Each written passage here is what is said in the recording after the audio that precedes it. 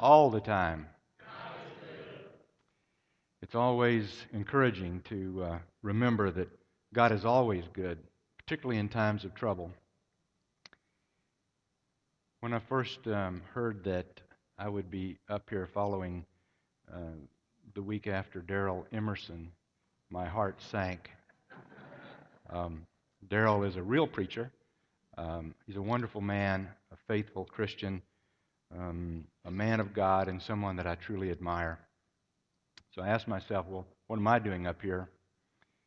And so, in asking that, what are my credentials to be here? I'll be the first to admit that I did not go to seminary.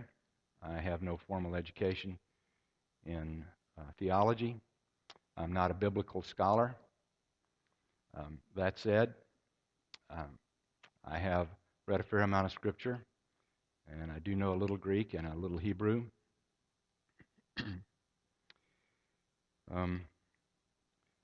The Greek is a plumber, and the Hebrew has a deli in Alpharetta. So take that into consideration and lower your expectations, if you would, please. My sole credential for being here is that I love our Lord and Savior, Jesus Christ. And that's all. Please join me in a prayer. Lord, we know you can speak in and through any means you choose, and we have this treasure of your Spirit in jars of clay to show that this all-surpassing power is from you and not from us. For what we preach is not ourselves, but Jesus Christ as Lord, and ourselves as your servants for his sake. Amen. The scripture today is from John 16:32 through 33. As is our custom, would you please stand if you're able for the reading of God's Word? If you'd like to follow along in the Pew Bible, it's on page 765. This continues a string of verses and messages from the book of John. Words of Jesus.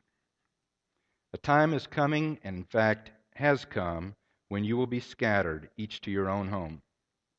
You will leave me all alone. Yet I am not alone, for my Father is with me. I have told you these things so that in me you may have peace. In this world you will have trouble. But take heart, I have overcome the world.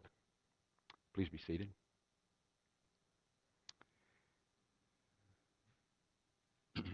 The title of today's message is Take Heart in Times of Trouble.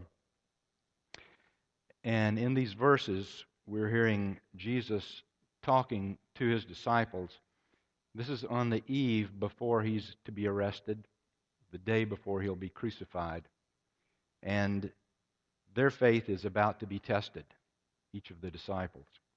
They're going to run and they're going to scatter. In the face of danger, they will leave him.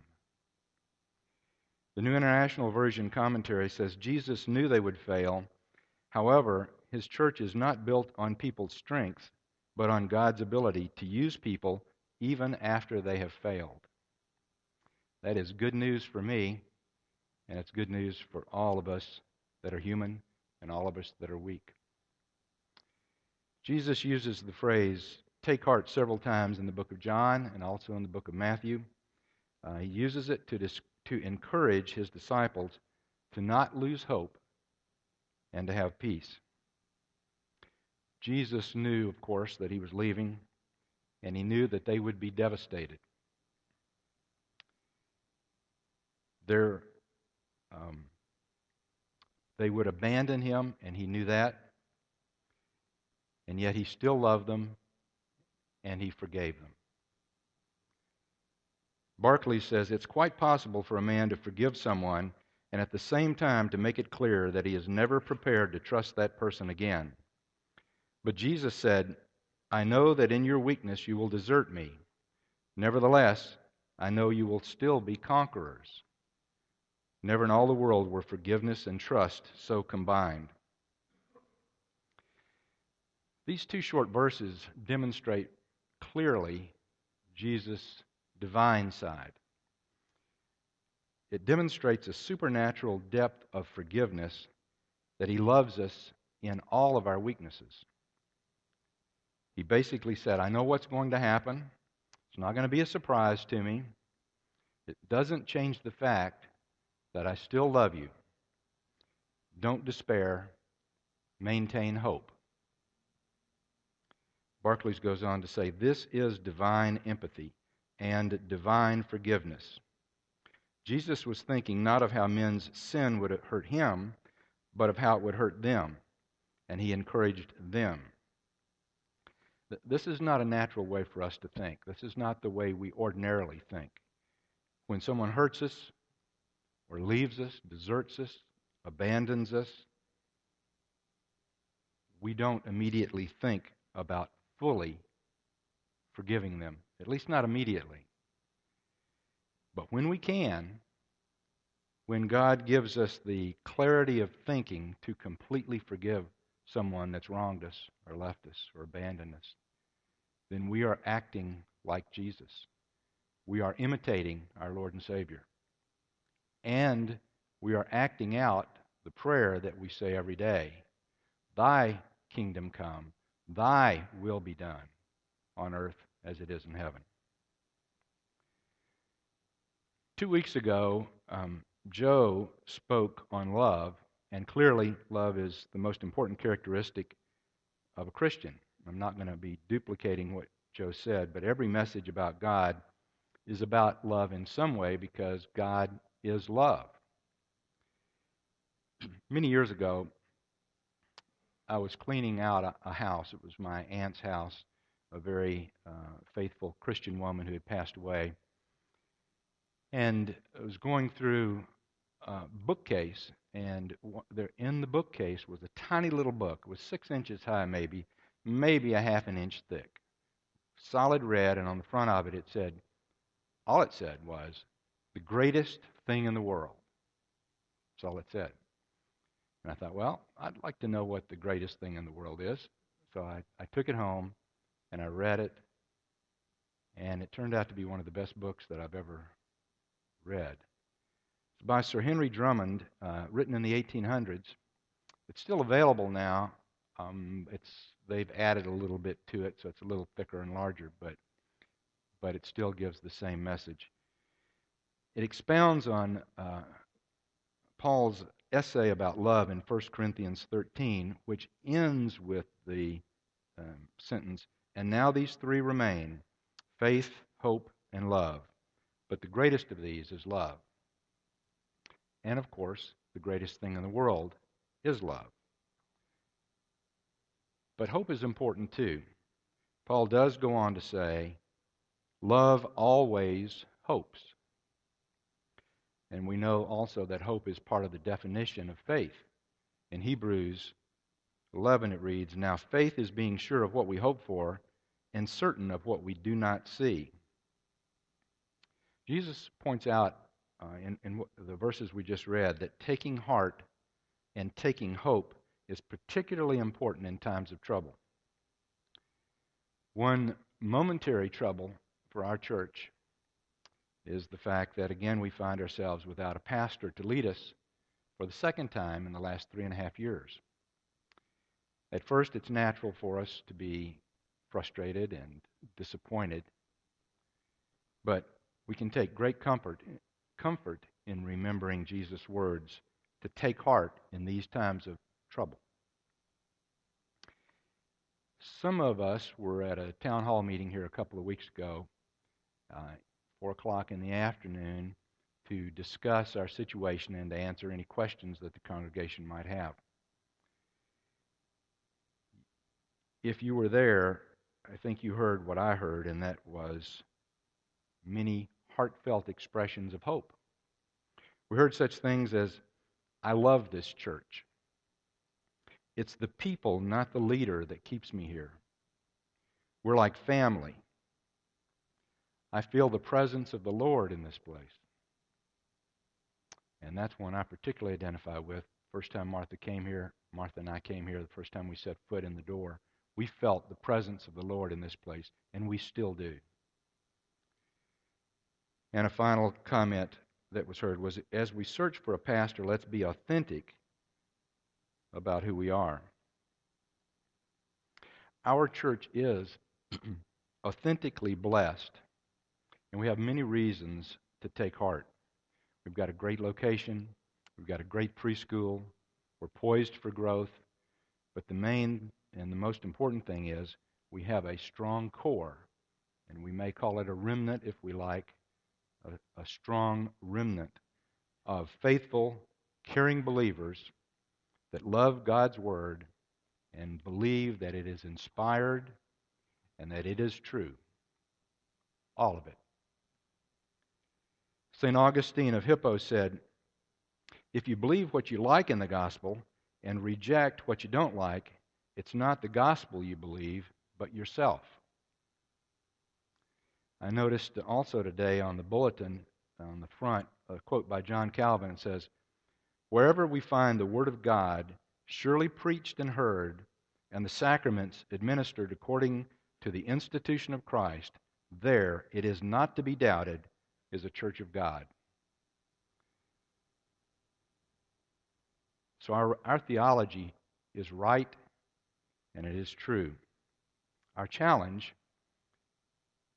is to share that truth in love and gentleness, but that's a separate topic. My sense is that we are just the kind of church that Satan hates. We're a God-loving, neighbor-loving group of believers who honor God's Word and His promises as true. He attacks churches like ours. We don't talk very much about spiritual warfare, but maybe we should more. We all know that it's scriptural and it's biblically true. Satan is alive and active in this world, and he's causing all kinds of problems for us and all kinds of problems for our culture and our entire country and our world. He's alive, but he's not well, not in the long run, because he's been dealt a fatal blow, as we know, by Christ. He just hasn't died yet. In the meantime, and until then, when we encounter trouble in this world, we can take heart knowing that Jesus has overcome the world. And also in the meantime, as we look again for the right leader, we can take heart in remembering we already have a leader, don't we? The only truly righteous leader, and the only one we absolutely have to have, is Jesus Christ, the Word of God. He is our leader. And regardless of who we call as a pastor, if we ever forget that, if we ever forget who our real leader is, we're sunk. Our hope is in Him. Our hope is in Jesus Christ. Many of us have had hope in Him for a long time, some for a long, long time.